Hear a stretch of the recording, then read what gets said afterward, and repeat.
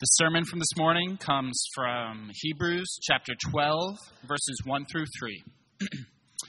And it says, "Therefore, since we are surrounded by so great a cloud of witnesses, let us also lay aside every weight and sin which clings so closely, and let us run with endurance the race that is set before us, looking to Jesus, the founder and perfecter of our faith, who, for the joy that was set before him, endured the cross, despising the shame, and is seated at the right hand of the throne of God.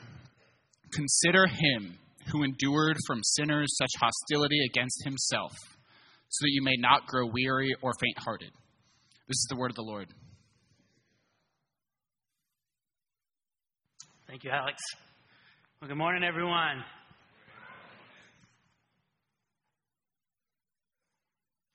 That was intentional. This is OG Sunday at City Church. A lot of you new people don't know what I mean by that, but we have some people who've been here, were part of starting the church and just here for years before I was even here, that are here today. It's good to see you all. Glad to have you here to celebrate and just to even witness what God's done over the years and continues to do. My name is Mike. If I don't know you, I'm one of our pastors. Our lead pastor, Scott, is out of town right now, which I found out this morning. But it's fine. I also found out I was preaching this morning. I'm joking, I didn't. But, yeah. Yeah, shared that joke earlier, so I'm just riding it out now.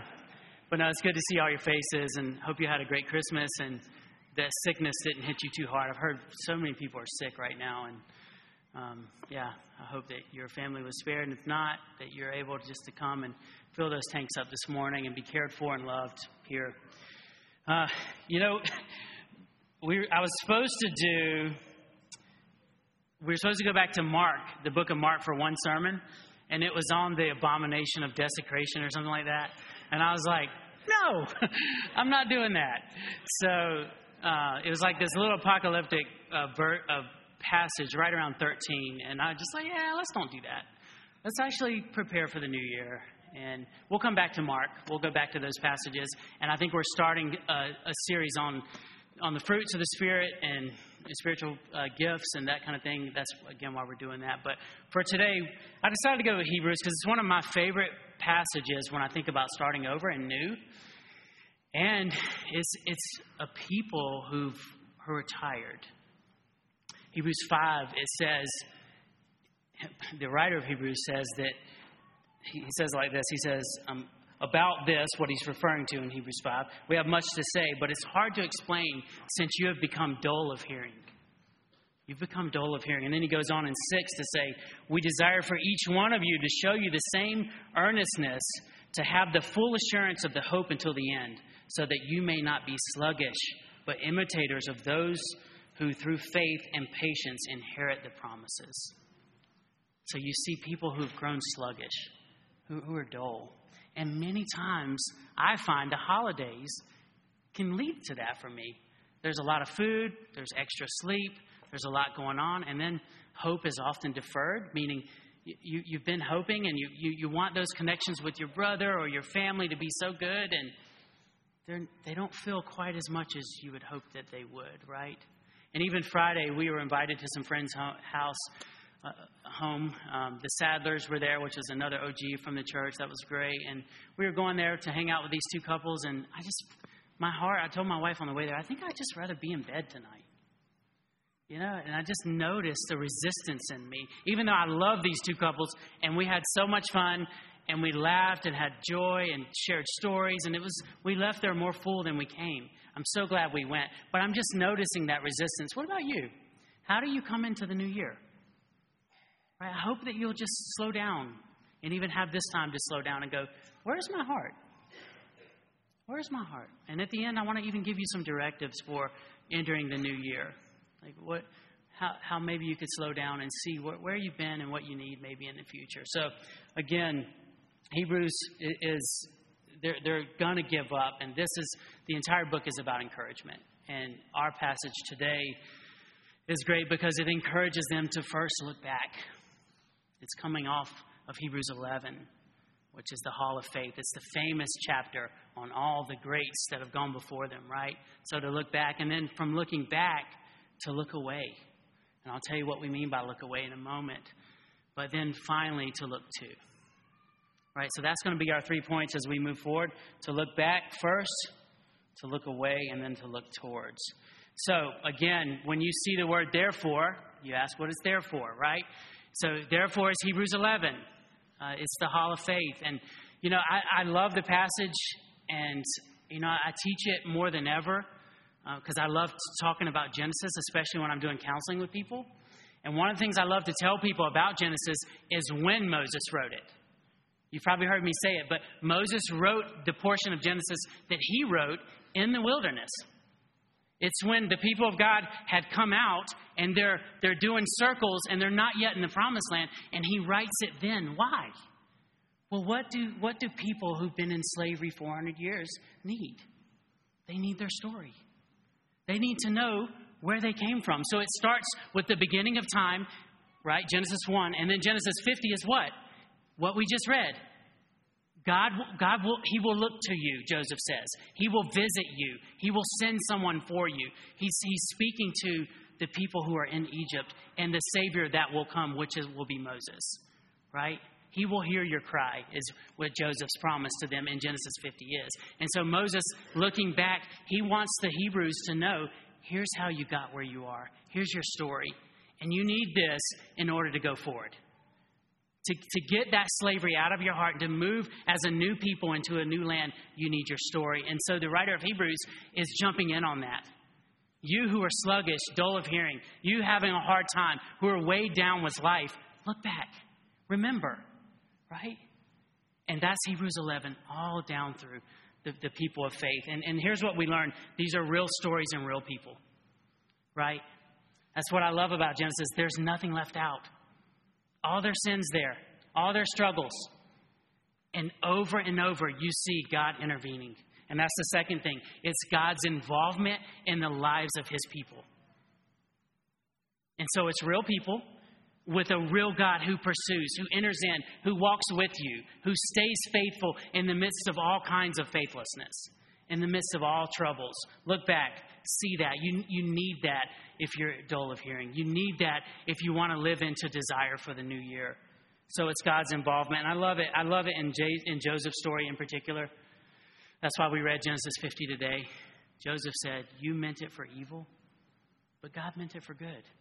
God wasn't even involved in what you did to me. And God will visit us. He will take us forward. Genesis 50, God's involved. And then we also see God's mission. What God's been about in Hebrews 11.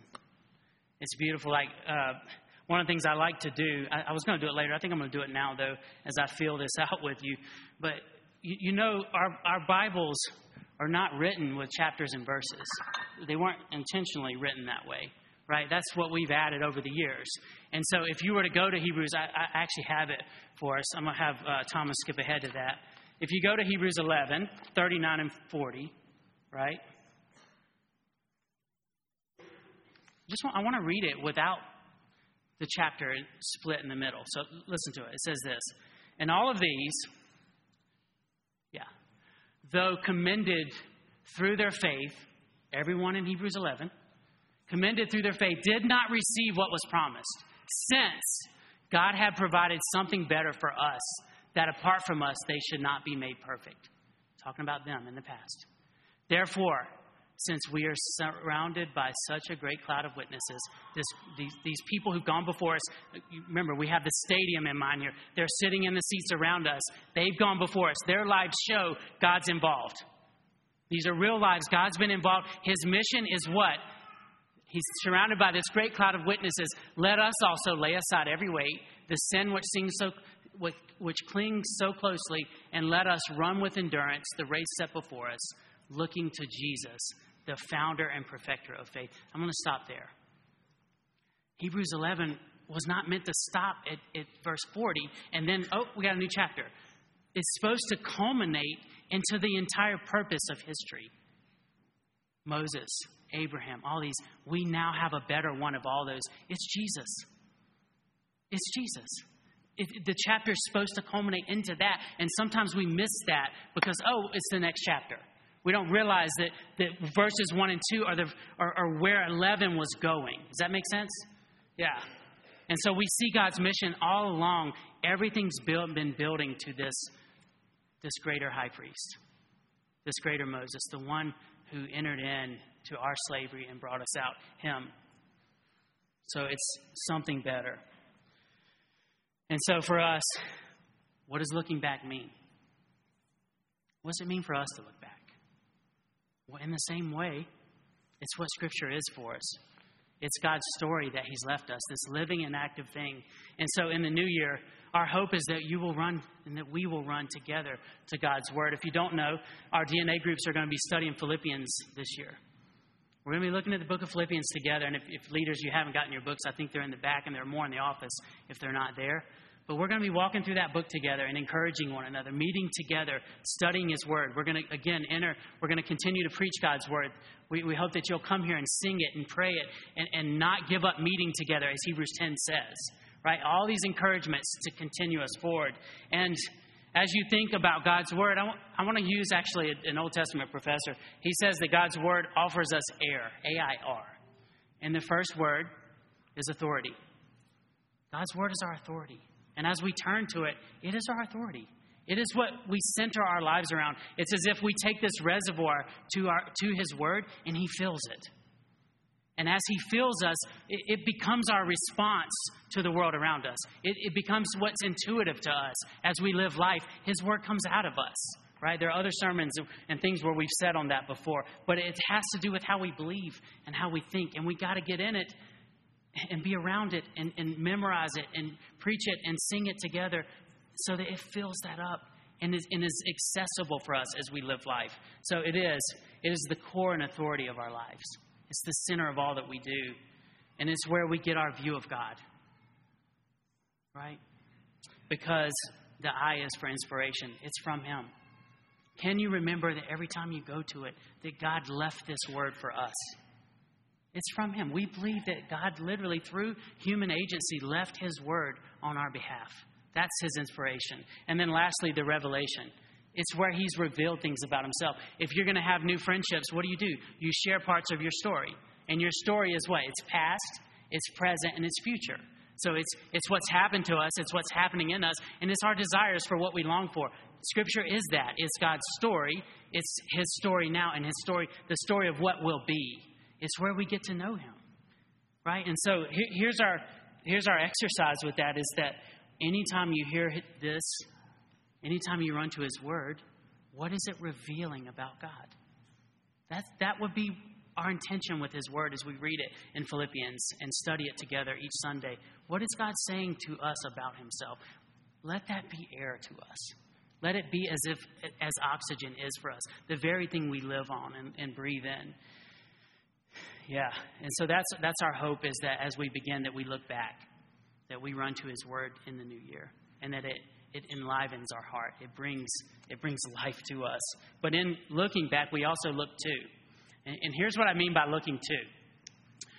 And this is one of those instances, I don't do this often, but it's where the Hebrew word, I just have to mention it. When it says looking to Jesus, the word actually means looking away from in order to look towards.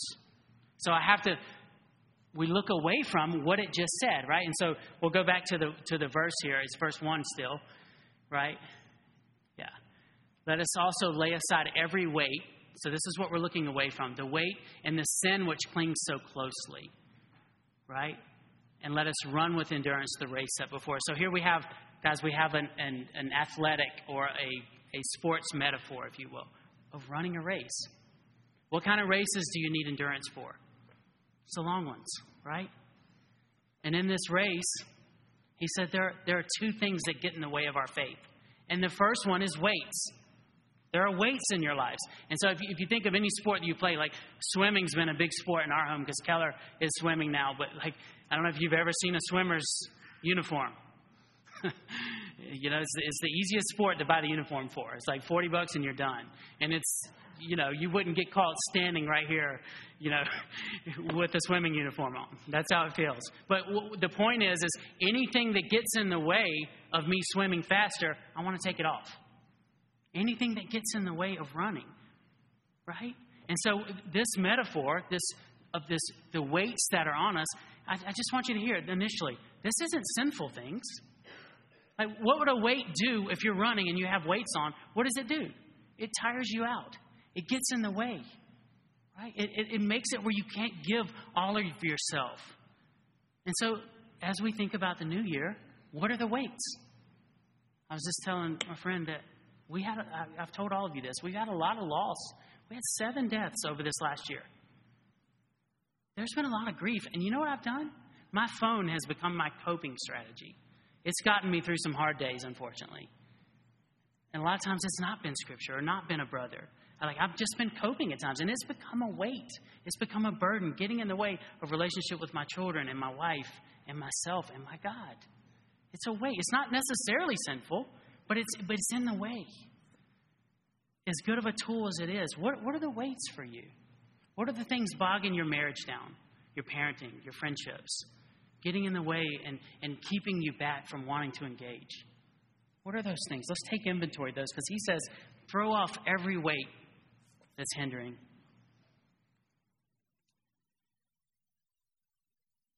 What are those for you? What are those hobbies that could be getting in the way? And then the second thing is then the sin, which easily entangles, right?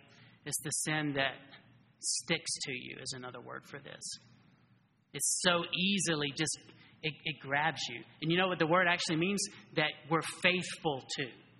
The sin that you become faithful to. So remember, the journey of faith, you want to be unweighted, you want to run, fixing your eyes on Jesus. What sin does is it takes your attention and your faithfulness away, and it puts that faithfulness on the wrong thing. That's what the picture is that we're given. So where is your faith now? Where have you given your faithfulness to that's in the way of Jesus? What grabs your heart and enlivens you more than him? Right? Where do you need to take inventory there? Adultery, gluttony, lust. What are the things that get in the way for you? Anger, strife. You know, another big one. This one's so big, and this is why we do the table every week. But yeah, I often say this. I hate Matthew 18, the way it's worded. Jesus says, if your brother sins against you, go to him. Don't you hate that? It should say, in my opinion, if Jim sins against me, he better come to me and ask for forgiveness. It's not what it says. It says, if Jim sins against me, go to him. Go to him. Let him know. That's a sin not to, guys. When someone hurts you, when they've sinned against you, especially in this body, we're called to go. Is that getting in the way of your running? Right? That's part of it. And so, again, 2 things. The weights that hinder and get in the way, or the sin that's so closely. And the sin it's a different kind of thing. Like, whereas the weights, it might take discipline to get off. Sin takes repentance. It takes, I'm sorry for what I did, God. It's looking to the cross for what he bore on our behalf as a result of what we've done. It's seeing him pay for that sin. It's allowing him to pay for that sin on behalf of others as we move towards forgiveness, right?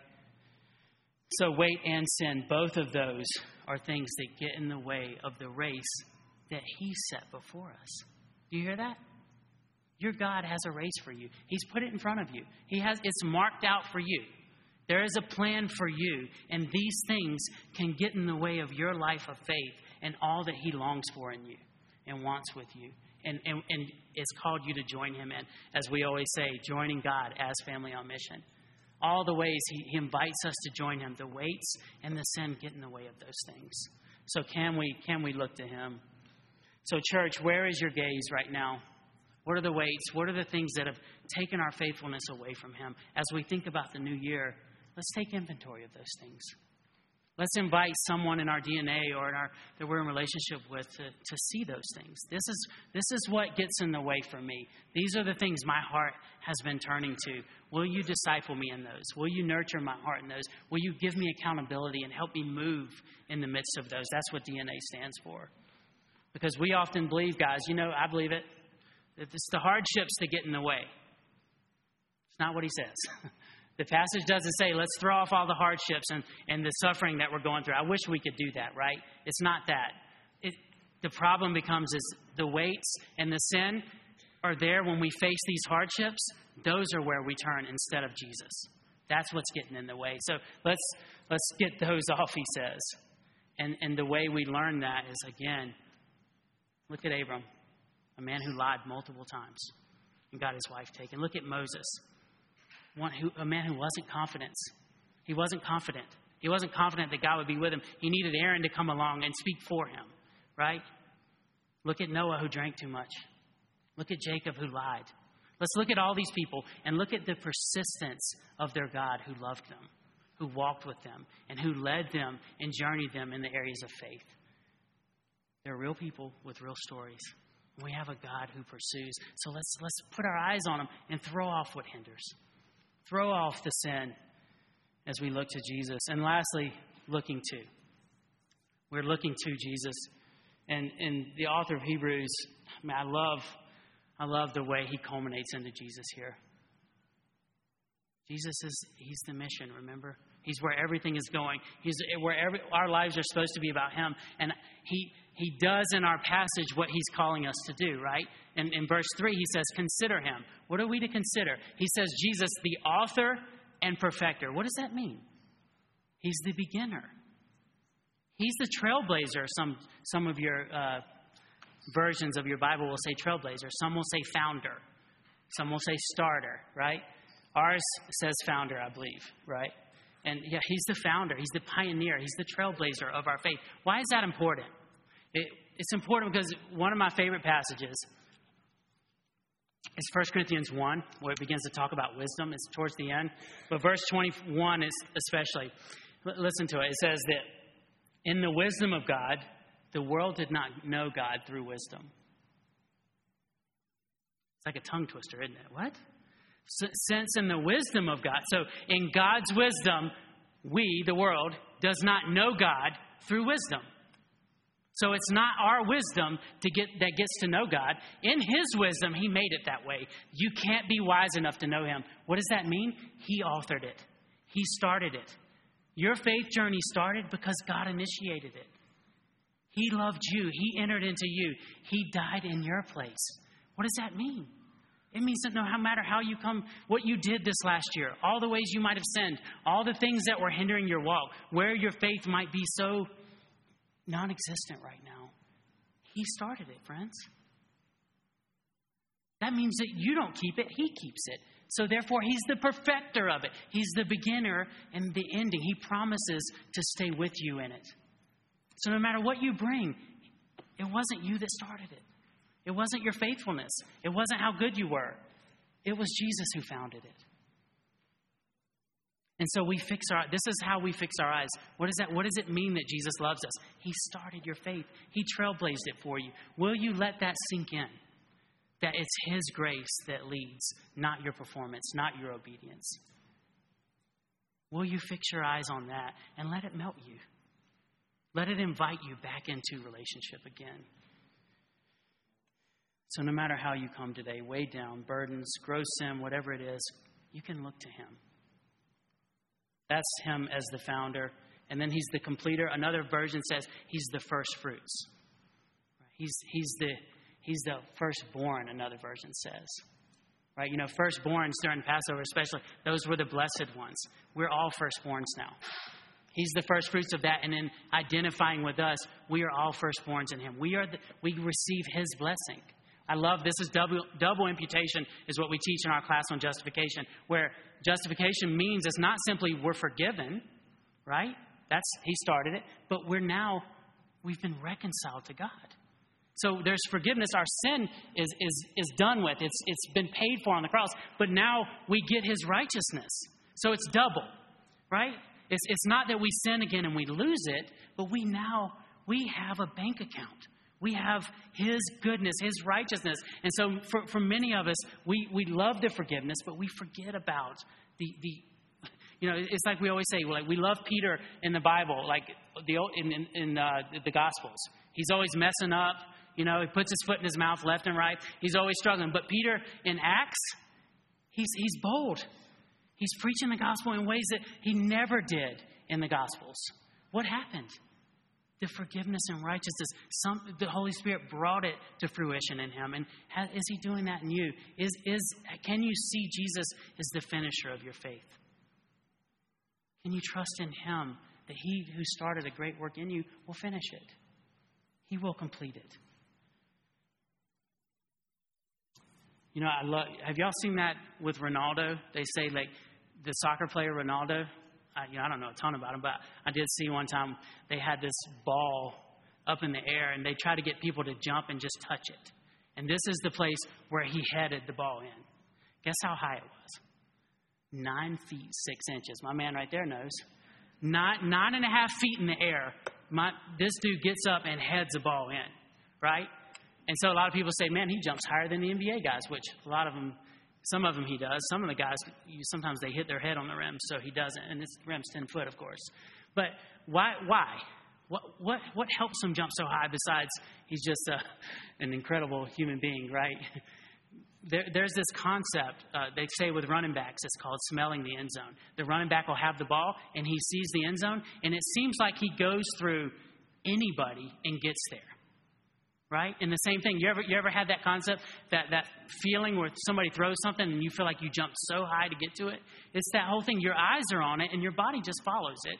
And I love that metaphor for Scripture and what Hebrews is calling us to. We put our eyes on him, and it's like we smell the end zone. I want him. I want more of him.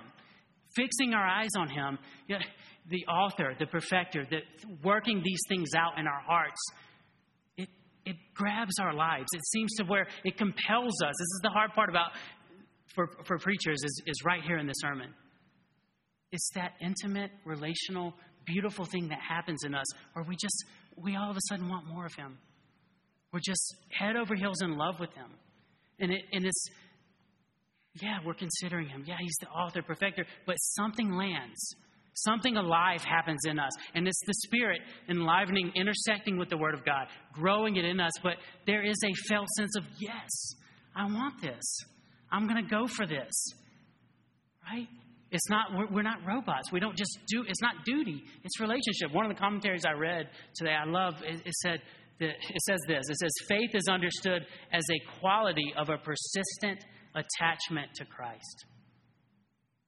Remember, faith in Hebrews, he describes it. He says faith is the confidence and the conviction of what we hope for and we can't see. And the way this guy plays it out, it's this quality of attachment with Christ, this relationship that's alive. It's not just this old book and words, but it's alive inside of us.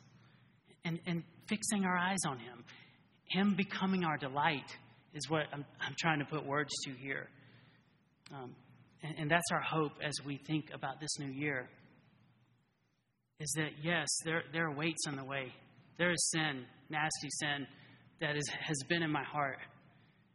Can we look to Jesus, the one who started it, and know it's his grace? It was his grace at the beginning. He died in my place.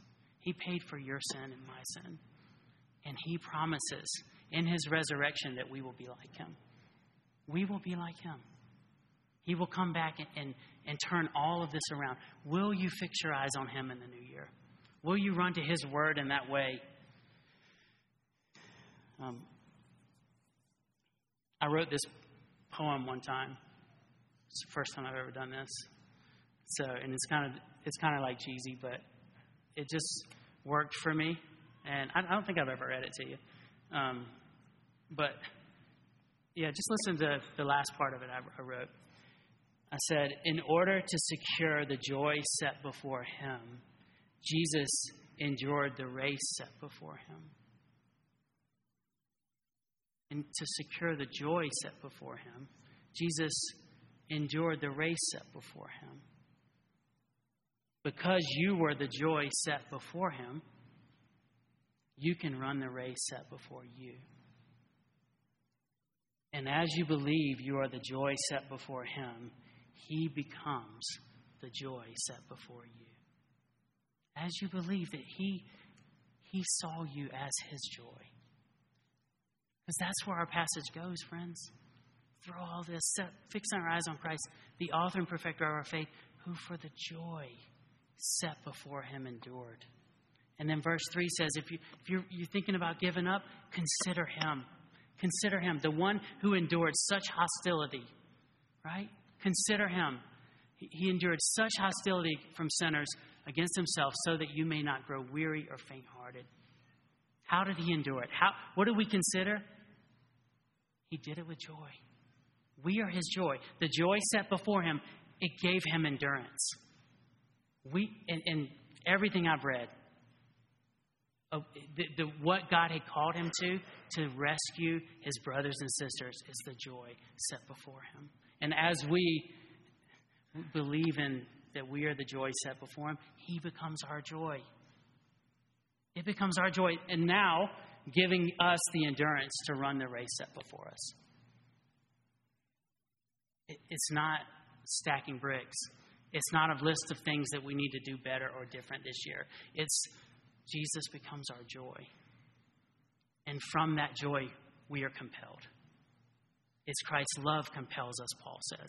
We are compelled to go out and to run. And so I want to leave you with it, just an activity I do every year.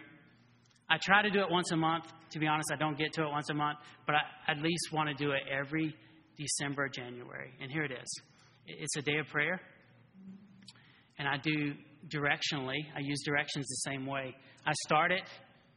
And a day of prayer, I mean like 4 or 5 hours. I just give time away for this. And I hope that if you have kids, that each of you, your spouse, that you'll give each other time away to do things like this, or do it together. But you start that time by looking up. Worship. Just getting your heart in front of Jesus. Looking to him as the passage calls us to. And then we look in. And we take inventory. We look at the last year. What have I been through? What's the last 5 years been like? For me, I go on sabbatical next year. What's the last 7 years been like for me in ministry? Right? We look back. Where's my heart been? Where am I today even? As we look back. And then we look forward. So we look up, we look in, we look back, and we look forward. And we look forward to, what's the race set before me? What is God calling us to? What are the things in front of us over the next year, the next month, the next week, the next day? And it's just a great way to start your year. It's to begin to plan and be intentional about where your focus will be. Where will your faithfulness be? Because if you don't plan for it, somebody else is. Somebody else has a plan for your attention. They work on it every day, right? And so with that, will you, with intentionality, look to Jesus and then look in your heart, look back and look forward. Let's pray. Jesus, thank you that you made us. Like we have been your joy, that you entered into creation. You put on flesh. You became like us. And you did what we could never do. You paid the full debt and you were fully obedient. And you say that those who believe in you, we get eternal life, that we get that joy. And I pray for every brother and sister in here that we would all look to you and would be filled by you and would have that joy set us free in this new year. That we would have the courage to take off the weights and to deal with whatever we've been dealing with those weights. And to see the sin put on you and paid for by you instead of us. And grow in gratitude this year. Grow in thankfulness this year. And our faithfulness would grow in you, Jesus, as we see that you've been so faithful to us. Well, Lord, if there's anyone in here that doesn't know the race that you've marked out for them, and they're shy of coming into your presence, I pray, Lord, that this church would be a place where they learn to do that. The Holy Spirit, you would intersect with them right now and set them free, and that they would want more of you, Jesus. That they would see that you have been pursuing them for your good and their good. For your glory and their good. And so, Lord, as we move into confession and the table, Holy Spirit, deepen this in our hearts, we pray. Amen. Amen. So every week we respond to the teaching of God's Word with a time of confession. And being the last day of the year, I thought I would just remind us, why do we do confession every Sunday? And the reason is because we do communion every Sunday, the Lord's Supper every Sunday. And the Apostle Paul, when I agreed to holding a mic up here, I forgot I was going to have a Bible too. When he's telling the Corinthians about how to go about taking the Lord's Supper, he says in 1 Corinthians 11:28 says, "Let a person examine himself, and then so eat of the bread and drink of the cup." And our passage today was just so set us up for the table. He was talking about the weight and the sin that clings closely. And as Mike was talking about, the phone for him, and immediately some things came up in my mind. Today's the last day of the year, guys. Tomorrow it's a new year. And so in just a second, we're going to have 2 minutes of silence for us to confess and go before the Lord. And it may be the most important 2 minutes of 2023 for you. So even though we do this every week, don't miss out on this opportunity to take your sin and the weights that are on you and give them to Jesus so that then we can go and celebrate the table together. Maybe 2024 is the year that you're going to grieve something that you've neglected grieving. Reconciliation with somebody that you just haven't pursued yet, as Matthew 18 calls you to. Maybe it's a stronghold and the enemy has in your life that you're allowing that you have not rebuked and repented of. And that's why we celebrate this, is because of his death and then resurrection. He gives us the power to break those strongholds, the power to repent of the idols, because we know the scripture also tells us that when we repent, Christ is faithful and just to forgive us. So we can go, I know my wife and I, we get in strife, we have fights all the time. I even confess with my son sometimes, and I'll say, "I'm sorry, buddy, will you forgive me?" And he's like, "Not right now." And Jesus doesn't do that. He's sitting there just waiting to say, "I forgive you," and come and let's have reconciliation. And so we don't have to have any apprehension about going to him with our sin, going to him with our weights, going to him to confess the places where we've allowed the enemy to have strongholds in our life. And so we can lay those before him now and enter into 2024 lighter, ready to run the race. Continue running the race. And so what let's do now, we have a confession we'll read together. And then we'll have a couple minutes just silent. Right there in your seat. If this is your first day Sunday with us, quiet, just you and the Lord in your seat. And then I'll pray for us, and then Mike will lead us and take us to the table where then we get to celebrate that freedom that we have offered to us. So let's read this together now. And let's read this slowly. I know I tend to buzz through it, especially when you're up here with the lights on you. It's easy to. This is rich. This is real rich. So let's read this slowly together. Heavenly Father, this morning we acknowledge that we've been carrying the weights that were never meant for us. Too often we find ourselves weighed down and weary, struggling alone. Forgive us for turning to sinful paths to cope with our difficulties and the loneliness we feel. We repent for allowing the blessings you've given us to become distraction from fixing our gaze on you. Grant us the strength to set aside these weights and break free from the entanglements of sin, enabling us to run the unique path you've laid out for each of us. As we step into this new year, shower us with your grace, empowering us to remain faithful and fixing our eyes solely on you. Amen. Have a minute right there in your seat.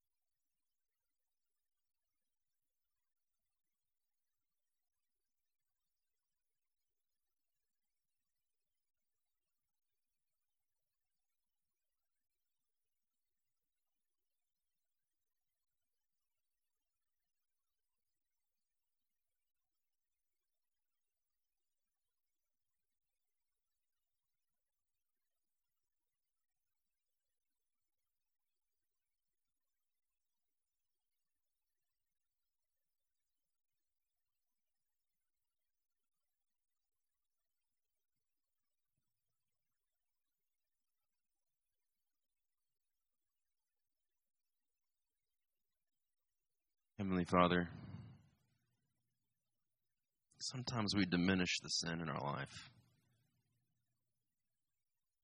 and lose sight of the fact that God himself came down to die for it. Sometimes our sin feels so big we just don't even know what to do with it. We feel trapped. We feel ashamed. We just have resolved to live our whole lives with it.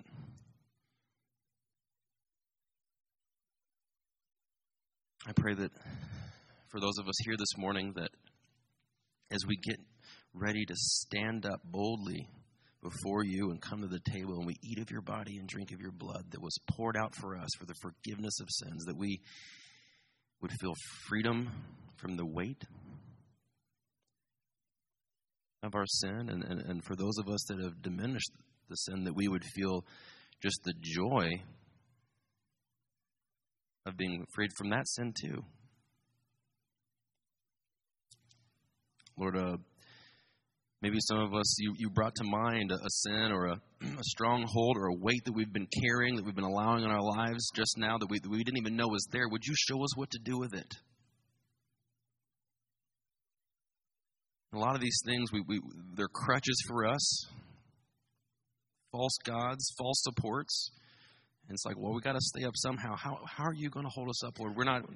Some of us may not be sure of that. We just pray now, as we come and as we celebrate at your table, that we would that we would feel a confidence that although we don't know what you're going to do, that you will do it.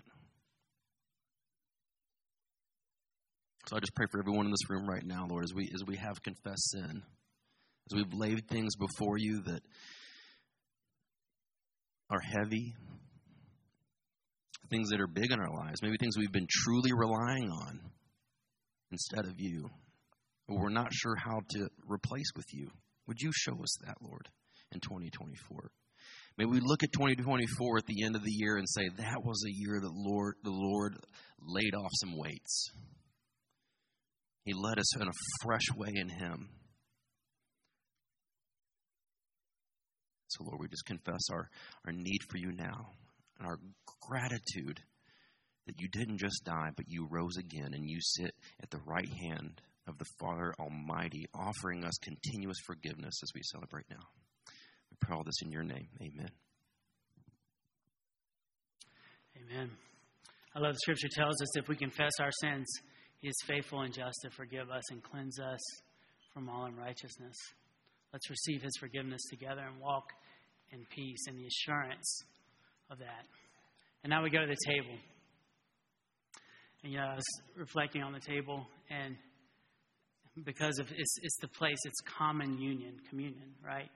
In the last couple of weeks, there was a fight in our family. I don't remember what started it, but it seemed like all of us were fighting. Someone was yelling at someone, and I come in, Daddy Bear, just too loud. Like getting on them, and then they're fighting, and then this, and then everybody kind of goes their own way, like, okay, what just happened, And then it's like, oh, wait a second. We didn't do forgiveness. We didn't do reconciliation. And this is one of the things I find in my office a lot of times, especially with marriages.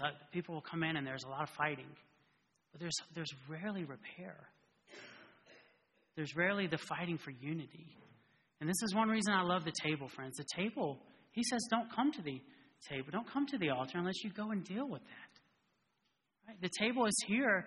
It's an accountable meal that we have weekly, that we're going to work on our relationships, that we're going to pursue forgiveness and reconciliation together, because this is a table of reconciliation. It's a table of unity. And this is why we do it, one of the reasons we do it weekly, besides the fact that he says, as often as you come together, do it, right? Like, take this meal together. But it's the table of reconciliation. It's where we work. We're committed to working on our relationships. And so today I want to remind you that the table is the place, as you come forward, it's where we remember. It's where we consider. We look back in the eyes of faith, knowing that we have this reservoir. We need to eat. We need to eat and drink, is what Jesus says. That's why he left us these symbols. Like, Jesus can't stay on the surface. He must go in. And so we look back in the eyes of faith and we see him dying in our place, being raised in our place, and him now sitting at the right hand of God in power. Jesus, with a body right now, is sitting at the right hand of God, and he stands victorious for his people. It's what Acts 8 tells us, right? And in the eyes of faith, we look forward to the day, the hope that one day he'll restore all things. And so in that faith, it stirs that hope that one day it'll be different. One day we'll eat this in person with him, right? But for today, as we eat, we are filled with love. We have resources. We have something filling us to go out with. It's his body, his blood in us. And Jesus does not come down and die again on this altar. No, instead, we are lifted up to get more and more and to be more and more like him, to receive more and more of his righteousness. That's what the table's about. So if this morning you identify with him, you've said, he is my Lord, he's my Savior, it'd be great for you to come and eat, right? To come and take, to be filled here. But if this morning you've not yet done that, you've not yet said, I believe on him, that he's taken my sin away. Maybe you're curious and you're investigating. We want you to know that City Church is a great place to do that. We would love to even journey with you.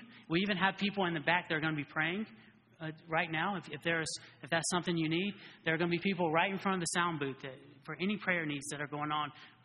For those or in any needs, please go after you take the meal and go have them pray for you or with you.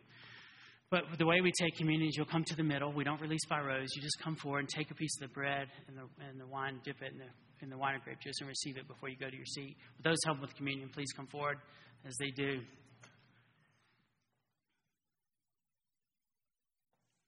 On the night that Jesus was to be betrayed, after giving thanks, he took bread and he broke it.